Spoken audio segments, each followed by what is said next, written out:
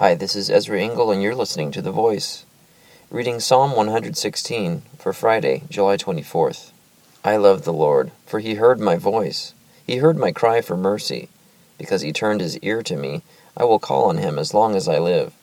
The cords of death entangled me. The anguish of the grave came upon me. I was overcome by trouble and sorrow. Then I called on the name of the Lord. O Lord, save me!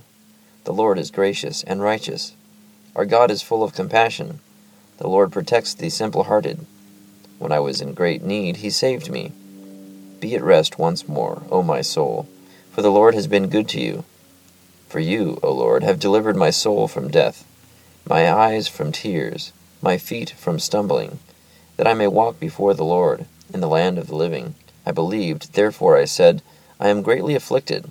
And in my dismay I said, all men are liars. How can I repay the Lord for all his goodness to me? I will lift up the cup of salvation and call on the name of the Lord. I will fulfill my vows to the Lord in the presence of all his people. Precious in the sight of the Lord is the death of his saints. O Lord, truly I am your servant. I am your servant, the son of your maidservant. You have freed me from my chains. I will sacrifice a thank offering to you and call on the name of the Lord. I will fulfill my vows to the Lord in the presence of all his people, in the courts of the house of the Lord, in your midst, O Jerusalem. Praise the Lord. Psalm 116.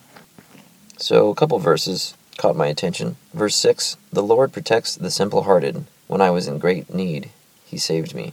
And I wonder what simple-hearted means. Maybe it means one who loves few things, one whose heart is given and not divided among many gods, but only to God. That would make sense. And in verse 12, it says, how can I repay the Lord for all his goodness to me? It's a question that has no answer, because there's nothing we could do that would make it even. But it is motivating to do whatever we can to express gratitude, thankfulness, and obedience to the Lord our God. Thank you for listening to The Voice.